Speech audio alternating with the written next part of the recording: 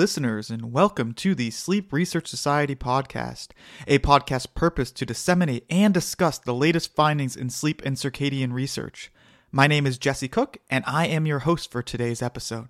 It is critical to emphasize that the views expressed across the SRS Podcast are solely those of the individual being interviewed and do not reflect the views of the Sleep Research Society or its affiliates.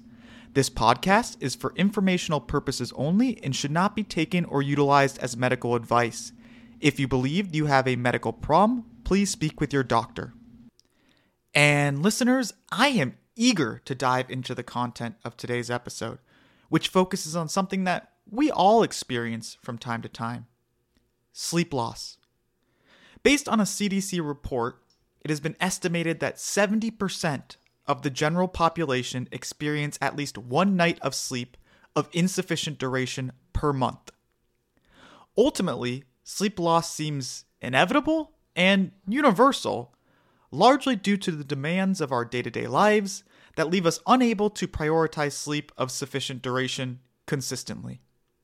However, the consequences of sleep loss, whether it be cognitively, emotionally, or physically, seemingly vary significantly between humans. Some people are prominently affected, whereas others are seemingly able to function without noticeable disturbance. Given this, a key question arises: what makes people more or less susceptible to the deleterious effects of sleep loss? Well, today's episode is principally focused on this question, and I am grateful to digitally sit down with Dr. Olga Galli as we discuss the recent publication in Sleep entitled Predictors of Interindividual Differences in Vulnerability to Neurobehavioral Consequences of Chronic Partial Sleep Restriction. Before diving into our discussion, here is a brief background on Dr. Olga Galli. Dr. Galli completed her undergraduate degree in psychology at Harvard University before pursuing her PhD in clinical psychology at the University of Pennsylvania. During her time training at the University of Pennsylvania, she was primarily mentored by Dr. David Dinges. She participated in a multitude of research projects investigating the neurobehavioral consequences of sleep loss and biomarkers of resilience. Upon matriculation, Dr. Galli completed a year-long clinical internship through the South Texas Veterans Healthcare System before a postdoctoral fellowship through the New Jersey VA healthcare system. Presently, Dr. Galli serves as a medical science liaison in the field of neuroscience for Jazz Pharmaceuticals. Lastly, Dr. Galli has a long-standing history of involvement with the SRS, dating back to 2014. Over that period, she has committed 5+ years of service to the SRS that included positions on the Communications Committee, Trainee Education and Advisory Committee, and Board of Directors while acting as the trainee member at large from 2019 to 2020. So, without further ado, let's dive into my discussion with Dr. Olga Galli, unpacking the recent publication aimed at identifying predictors of vulnerability to the neurobehavioral consequences of chronic partial sleep restriction. And listeners, welcome to the interview portion of today's episode. I have the pleasure of digitally sitting down with Dr. Olga Galli. Dr. Olga Galli, welcome to the show. How are you doing this morning? I'm doing well. Thanks, Jesse. It's so great to be here. Thanks for having me on. I'm really excited to do this. Absolutely, and truly my pleasure. I really appreciate you coming on. And taking time out of your busy schedule. I know you got a lot on your plate these days, but thank you so much for joining us. Truly our pleasure. Of course. And before we dive in today, I just wanted to say I think it's important to note that although I am an employee of Jazz Pharmaceuticals these days, the views that I share today are entirely my own, and all of the work that we'll be discussing was completed prior to my time at Jazz. Before we do, get into the nitty-gritties here, Olga, I just want to know, how was your sleep last night? It was pretty good. Thanks for asking. I think I'm one of those people that can sleep on demand, so it usually tends to go pretty well. But feeling good, rested, and eager to dive right in today. Outstanding. And that's great to hear, because I know our theme today is trying to understand why people are resilient or vulnerable to sleep loss, but obviously it should be a priority to avoid sleep loss if we can. So I'm glad to hear that we're both operating at nearly full capacity today. Now, Dr. Galli, I have given the listeners a relatively formal introduction to your background, but I still believe it would be useful for them to hear a little bit more about yourself. So let's start with just a couple orientation questions. How about we start with, can you please tell us about kind of your journey to sleep and circadian research? Absolutely. Thanks, Jesse. I think the first thing that comes to mind is that I feel like I really stumbled upon this field and then just fell in love with it.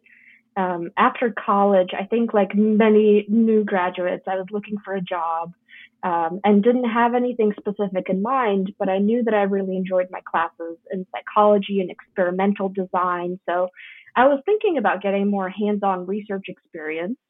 And that summer, I was actually offered a research assistant position at McLean Hospital working with Scott Kilgore, who's now at Arizona. And he had just received DARPA funding to study the neurobehavioral basis of resilience to sleep loss and basically see whether he can use multimodal neuroimaging to predict in advance who's going to be vulnerable or resilient when you expose them to total sleep deprivation, which is something that I hadn't been exposed to before and hadn't really given much thought to, just because sleep is something that we all do but don't really think about. So coming into that lab at that particular moment when he just got that funding meant that I was involved in everything from study design and piloting to setting up the experimental room to actually running the overnight sleep deprivation sessions and collecting and analyzing all of this data. So it was definitely challenging, but it was so much fun. And at the same time, not only did I have great coworkers, but I had a really excellent mentor. So Scott Kilgore, through teaching and sharing his own experience with the military, he really highlighted the importance of sleep and the impact that sleep loss can have on cognitive performance and our judgment and emotional and psychological health.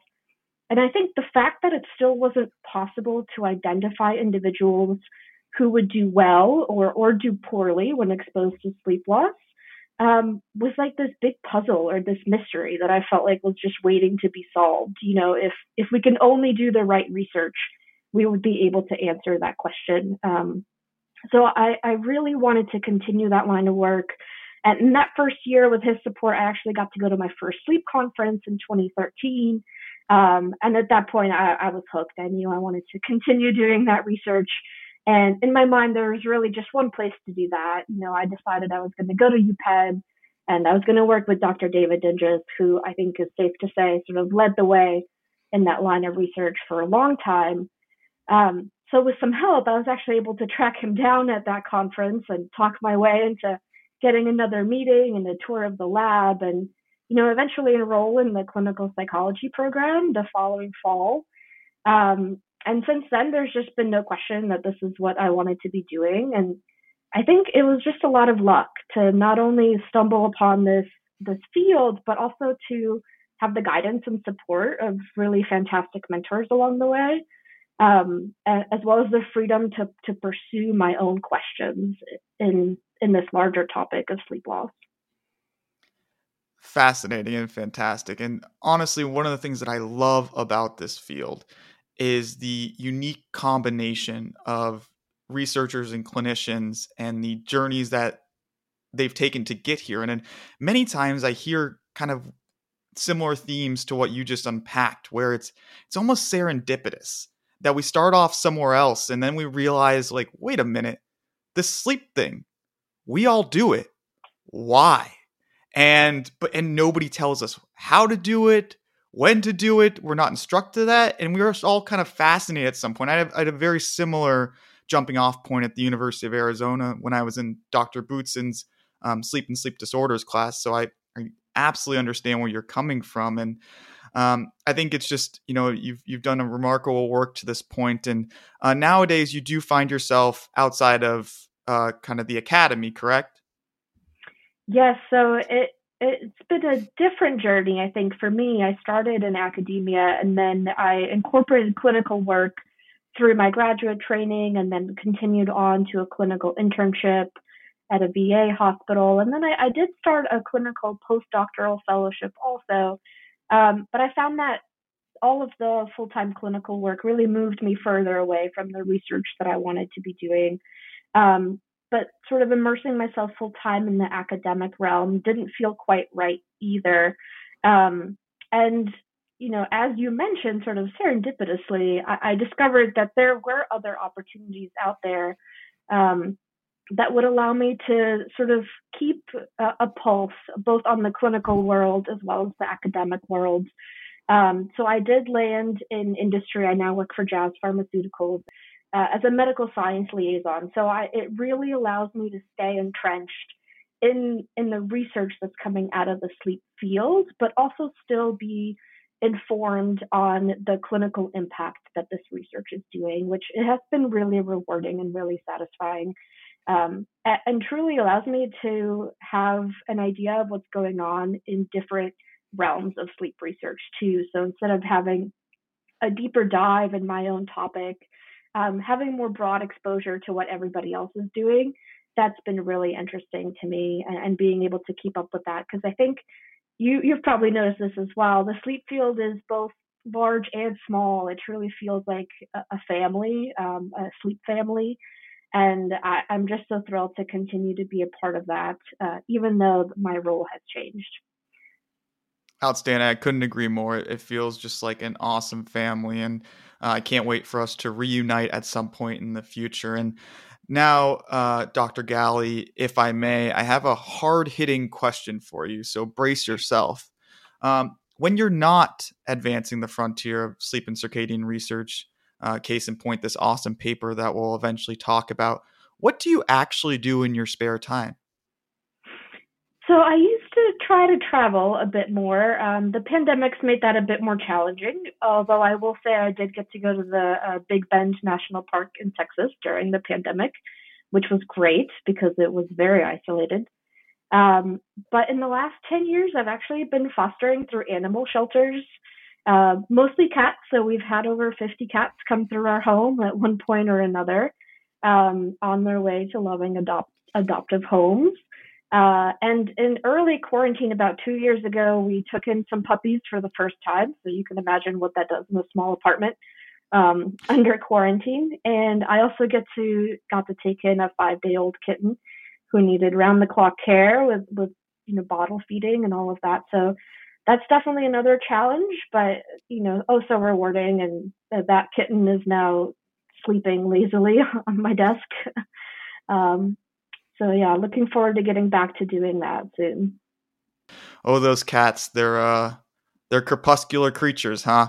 But that's probably a conversation for a different day.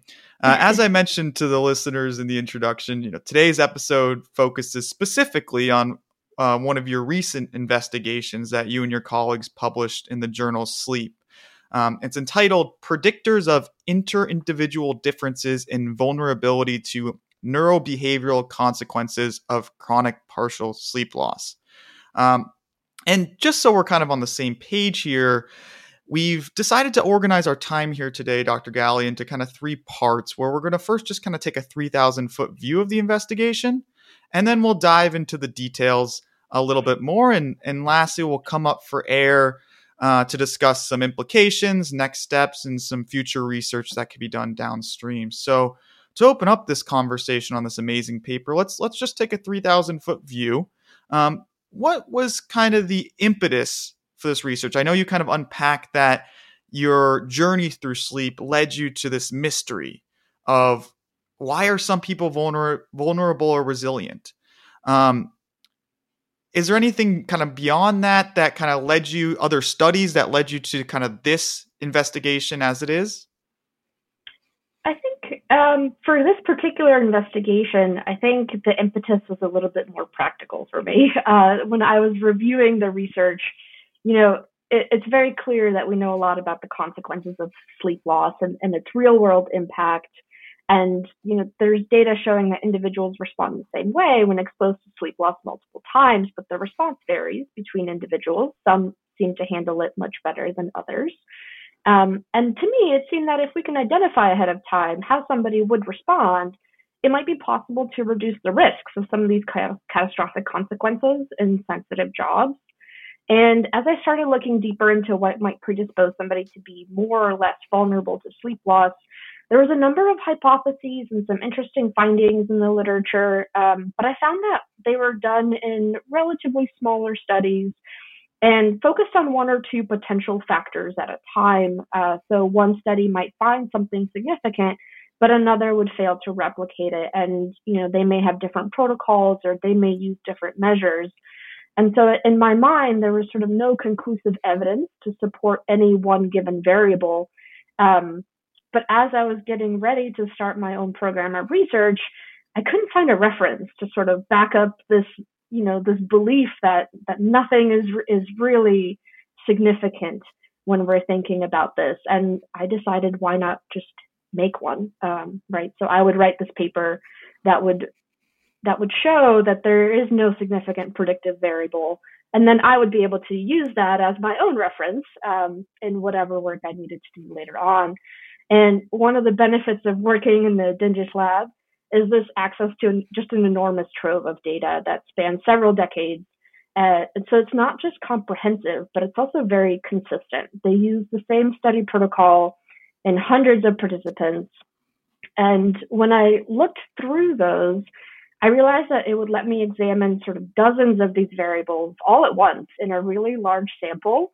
And every single individual would have gone through the exact same study protocol, at least for a portion of that study. So it would allow me to pool all of this data together. And so Dr. Dinges and I decided that I would go through and see what are all of the overlapping variables from several studies and merge them into the single database.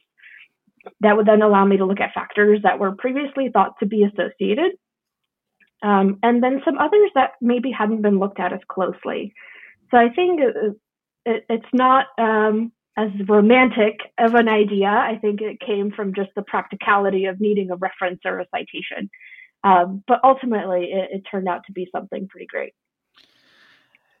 Yeah, well said. Sometimes, we need to do our own research for our future research, right? But exactly. I love the recognition of the translation of these findings and this kind of line of inquiry to real world application, whether it's pilots or surgeons, these jobs, military personnel, where you need to be extremely vigilant despite extremely demanding conditions that may leave you vulnerable or experiencing sleep loss. The ability to predict those individuals that will succeed or struggle, I think, is really important to reducing safety issues and improving kind of the effectiveness of those jobs. So I think it's a critically important line of work for sure. And the application is clearly tangible. You touched a little bit upon the methodology, and I believe you were able to pull together 3 different studies, which is awesome. And it led to a pretty strong sample size, about 306 individuals, if I remember correctly. Just kind of broadly speaking, what was kind of the shared paradigm between these studies? Absolutely. So you're right. These were 3 much larger studies. But the first portion of the study, everybody who came in was randomized to either normal sleep conditions where they would get 10 hours of sleep in bed, or they would be randomized to be sleep restricted. So what would happen is those individuals who were in the sleep restricted condition, they would be limited to just 4 hours time in bed for 5 consecutive nights. And so the goal was to look at the effect of the cumulative effect of this gradual sleep loss or sleep restriction, as opposed to the total sleep deprivation that we've seen in some other experiments. Very cool. And so clearly, looking at this, the outcome variable you were most interested in here was change in somebody's performance on the psychomotor vigilance task. I think some of our listeners are probably familiar with the psychomotor vigilance task or the PVT, but just briefly, Olga, what is the PVT? Yeah, so this is an established measure that's used very commonly in studies like this. What it looks at is just simple sustained attention. So can somebody pay attention for a set period of time and then react quickly? So it basically has subjects pay attention to a computer screen, and then when they see a stimulus that happens anywhere between 2 and 10 seconds, they have to press a button and as quickly, as accurately as possible. And there's a couple of outcomes that we look at. So we can look at the number of lapses, which are response times longer than 500 milliseconds. So we would basically say that's a lapse of attention. We can also look at false starts, where they might respond when there wasn't a stimulus present, or, errors where they might press the wrong key. We can look at their reaction times in general, as well as the slowest and the fastest reaction times. But for us, what we were interested in is this number of lapses on the PVT, these failures of attention, because that's what's been used most often in the literature. So we wanted to stick with that, and basically see how does that number change as individuals go through sleep restriction. At baseline, we may see no lapses at all, or we may see one or two, but then by the end of those 5 nights of sleep restriction, individuals may vary. Some will continue to show, just 0 to 2 lapses, in which case their difference in performance would be minimal. And some may have over 100, which is very significant and would sort of demonstrate the significant vulnerability to sleep loss over time. Well said. And to my knowledge, that number of lapses is a really sticky measurement in the PVT. We use it in our lab in detecting kind of sleepiness in some ways, or a kind of dimensional component of sleepiness, which is kind of the inattentive consequence, if you will. And you looked at a lot of different predictor variables of what may lead to changes in these number of lapses. What did you find? In general, we found that a lot of those variables really didn't matter. We looked at 18 other measures of neurobehavioral performance, things like personality traits, subjective reports of how sleepy individuals were feeling. And we also looked at baseline factors, things like their BMI, their age, their sex, or their race. We really didn't find anything that was very significant. The only things that were associated with the change in PVT performance over sleep restriction was how well they did on the PVT when they first came into the lab. So basically, when they were rested, what their baseline performance was.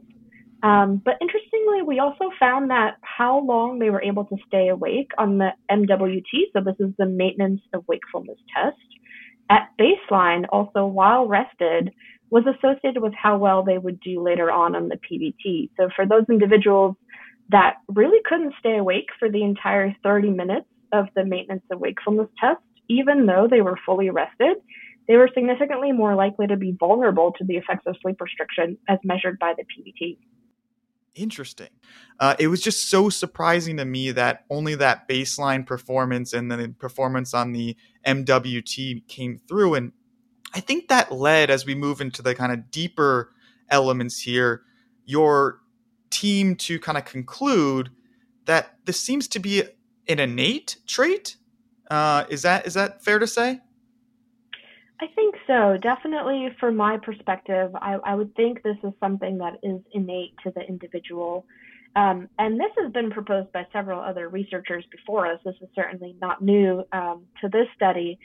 But, there have been studies that looked at vulnerability to sleep loss across multiple exposures.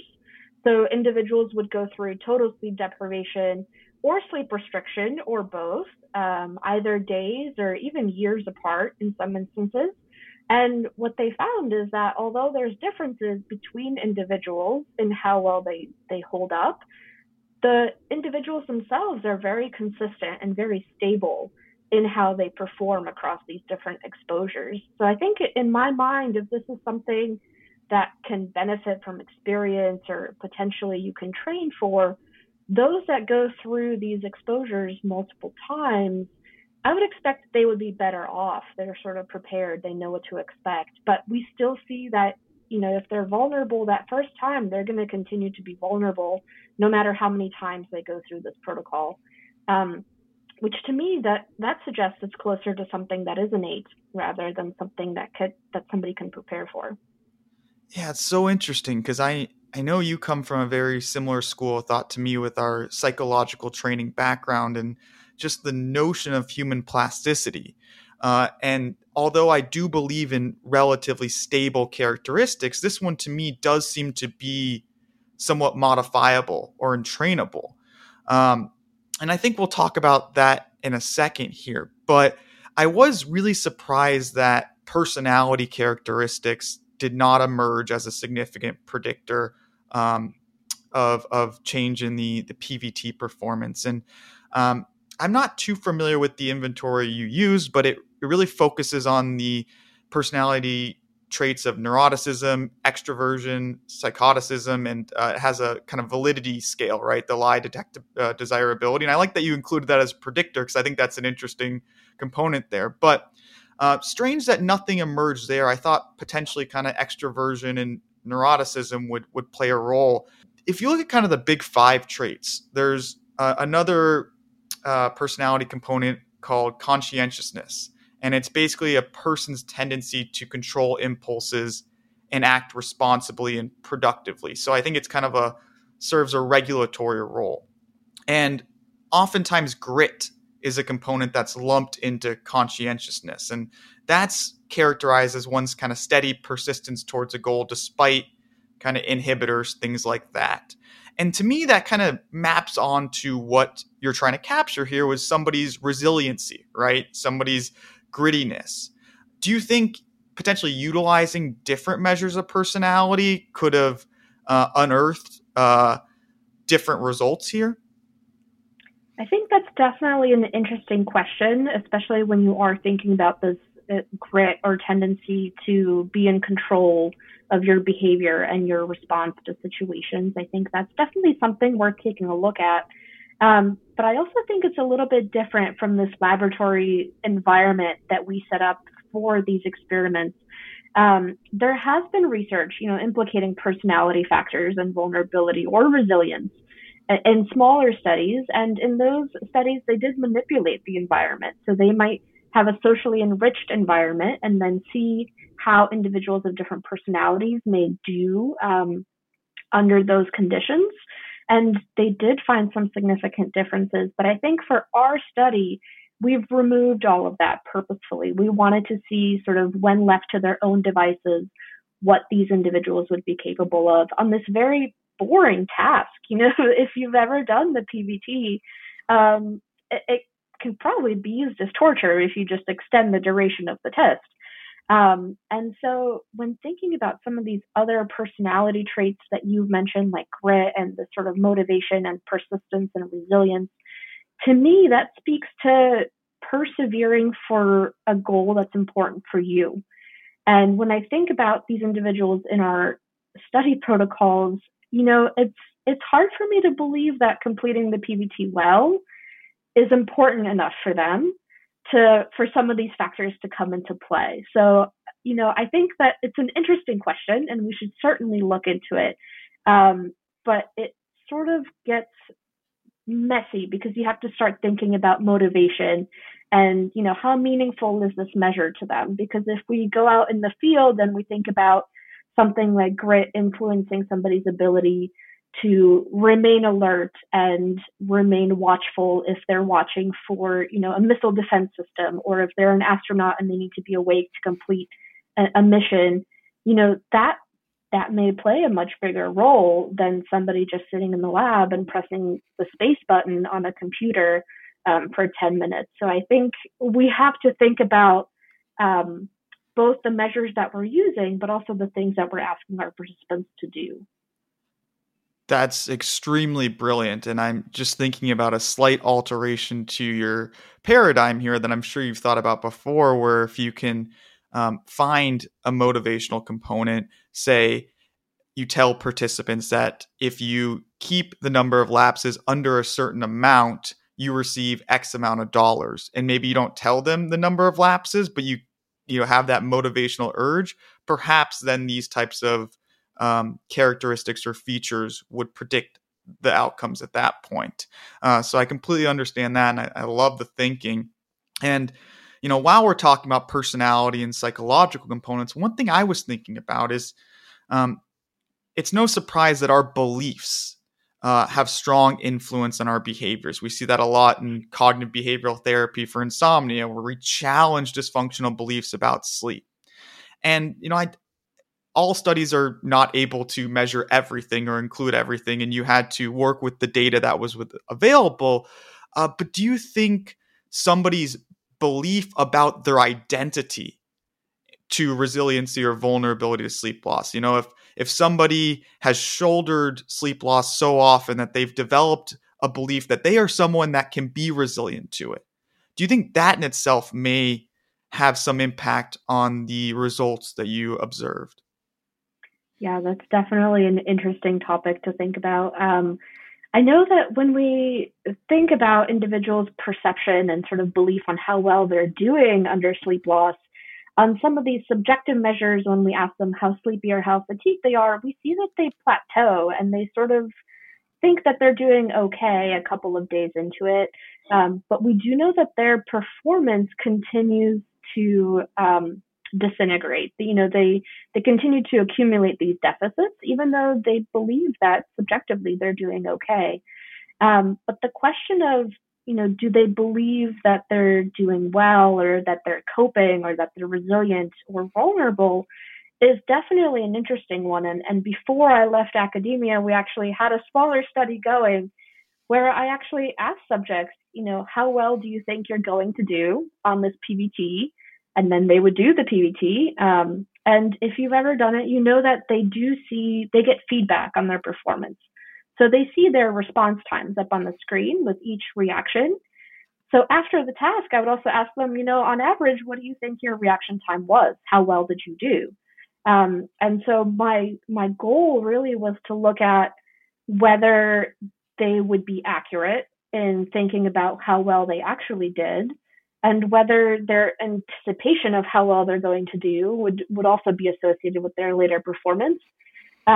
Unfortunately, I didn't get to finish that before I moved on to other things, but that data is available somewhere. So, if you're interested, I would reach out maybe to Dr. Dinges or whoever's at Penn at the moment, and think about taking a look at that, because I think that's a great question. Well, I'll be sending over an email shortly after we conclude today's episode. But I can't let you go before talking about this key piece from the paper that I found so remarkable. It's right at the back end, but I think it's a really fascinating area that needs more exploration. And it's based on this concept of a modulatory drive, basically a mechanism, but it takes and it weighs the inputs from the internal and external environments to decide whether to initiate or terminate sleep, is I believe how you defined it in your paper. Can you talk a little bit about the modulatory drive? Yeah, absolutely. So I was really shocked that I hadn't heard about this until towards the end of my graduate career, because usually what we think about are these homeostatic and circadian systems working opposite of one another. But this alternative view is thinking about another system that balances the need of those two and sort of forms a larger mechanism. There's a great figure that I used in my dissertation that visualizes the system, and it's on the Sleep and General Medicine website that's run by Dr. Guilhem Perimardi in France. And it has a circadian pendulum on one side, and that's influenced by the time of day, our genetic predisposition, and our Zeitgebers. So, light exposure and meal times and activity levels. And on the other side, it has a homeostatic pendulum. So it has, whether you're a long or short sleeper and how much sleep you've gotten the night before. But between these two, there's sort of this fulcrum, and it has inertia and an interaction of the two pendulums that reflects the flexibility of the system or an individual to adapt to the shifting demands of these two different systems. And so depending on the circumstances, the weights within the pendulums themselves shift, but also it can be seen as a double pendulum mechanism. And so when the balance is broken in one or both of these systems, it creates a chaotic movement, which those authors suggest is inherently mathematically unpredictable, which may or may not be correct. But I think it's an interesting idea, this sort of idea of of an integrator in the middle, this fulcrum between these two pendulums that constantly gets input from internal and external environments, and then weighs the demands on the system and makes a decision on whether or not to promote wake or sleep in that particular moment. Beautifully said. And it makes so much sense to me. I know in our pre-show, we were discussing kind of the evolutionary utility of this. And I always like to think about biology from those terms. And it just makes, it seems so adaptive to have some sort of technique to recognize that it's time for sleep externally and that internally we need the sleep, but it may not be the appropriate time if per se I'm being chased by a lion or something like that. And I really need to ramp up my wakefulness despite the fact that it's time for sleep, both internally and externally. So I think that's a remarkable theoretical kind of conceptualization. I do think further work is necessary. There's the proposed concept, you'll probably have a better understanding of the integrator neuron. Is that something that's actually been identified, or is that still kind of more theoretical at this point? So it is more theoretical at this point. It's not a singular neuron like we would think about as existing in the brain. It's more of the system that's associated maybe with hypocretin or the hypothalamus that integrates this information from multiple and often conflicting variables and then makes that decision. Do I fire up and wake up the animals so they can run away, or do I stay silent and let them sleep in? And so that's been proposed to have a threshold function for this integrator that once it surpasses a certain threshold, it'll trigger a global onset of non-REM sleep when there are enough domains engaged in local sleep throughout the brain. And in my mind, there's this question of, are there interindividual differences in how sensitive this neuron is and how it weighs the different inputs, perhaps how long it takes for it to integrate those inputs and make a decision. And then that could potentially account for these differences in vulnerability, because I think you're right. We need this evolutionary mechanism to survive. And there is animal research that implicates both hypocretin and dopamine in arousal and motivation. And, they do suggest that internal and external stressors, so predators, but also hunger and maybe very limited mating opportunities, they can promote wakefulness, even if both your homeostatic system and circadian system are both sort of screaming for sleep. If there's enough motivation to stay awake, there is a drive that's in place that can facilitate that. And there is some research looking at motivation, from the 1990s. There have been studies that shown individuals can induce or delay their sleep depending on the task instructions. So for somebody doing the multiple sleep latency test where they're asked to fall asleep as quickly as possible, they can do that. And then if next you ask them to stay awake as long as possible on the maintenance of wakefulness test, they can do that too. Whereas some individuals are not going to be able to. And there's also evidence, that those with untreated sleep apnea and a history of car accidents, because they fall asleep at the wheel, if they need to get that maintenance wakefulness test in order to renew their license, they're going to stay awake the entire time, which is really contradictory to what you would expect to happen. So I think that's definitely an area that needs a lot more work. And it's just so fascinating to me that, from experience at least, we would think that this plays a role in how we respond to sleep loss, but there really hasn't been that much done to look at what's happening in the brain when we're making these decisions and when we're actually trying to exert our will on our own sleep-wake system. Well said. And, you definitely touched upon the need for future research there. And I think you've done an exemplary job walking our listeners through this investigation, which is extremely robust. And everyone should go onto the Sleep Journal website and find the publication and read it for themselves. Thankfully, there are people like you and others out there with much stronger cognitive capacities than myself and my puny brain that are tackling these questions. That gives me warm, fuzzy feelings that we're going to have some amazing findings in the future. But before I let you go, Olga, I'm going to need you to answer probably the most important question that we've thrown out there thus far. Are you ready for it? Let's do it. All right, Dr. Galli. If you're afforded unlimited funding to explore a singular sleep and or circadian research topic, then what would you investigate? Well, I think it's safe to say that I'm biased. I think this question of the impact of motivation on resilience to sleep loss is something that's particularly interesting to me. And my guess is that even after a week of sleep restriction, if I were to offer you $1 million to do the PVT for 10 minutes and to do relatively well, I think there's a good chance you would be successful. So I'd be very curious to look at the role of motivation in maintaining these high levels of performance during incredibly boring tasks that we're asking these individuals to do. And I realize that not for everybody is financial motivation going to be enough. But there's certainly a level of financial motivation that would make it interesting. And I think the ability to maybe terminate these studies early to say, if you do well enough, I will let you go home and still get paid the entire amount that you're guaranteed, perhaps even a bonus for doing so well. And you get this promise of a nice restful night of sleep. Is that enough to, convince somebody to perform really well for a very brief period of time? So I think unlimited funding would go a long way to helping out with that goal. Well, that was ingenious and slightly devious, which is some of my, the combination of that is some of my favorite work in life. So I just want to thank you, Dr. Galli, for finding the time to discuss this investigation and share your wisdom with our listeners. Dr. Galli, if the listeners do want to follow up with you after, is there a way that they can reach you?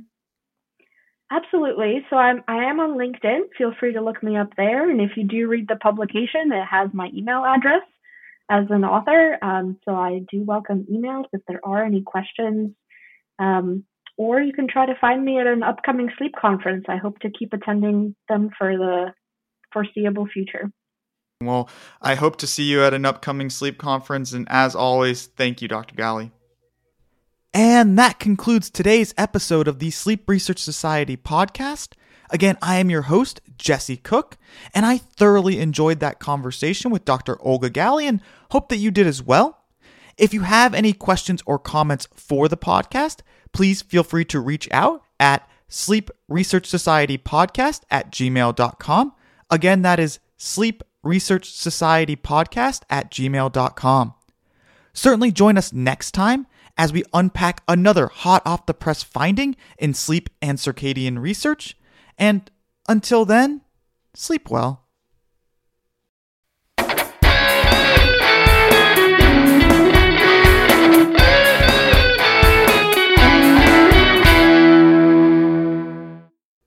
The intro and outro music for this podcast was created by chronobiologist Dr. Roelof Hutt. On behalf of the SRS, I'd like to thank Roelof for his contribution to this podcast. Thank you.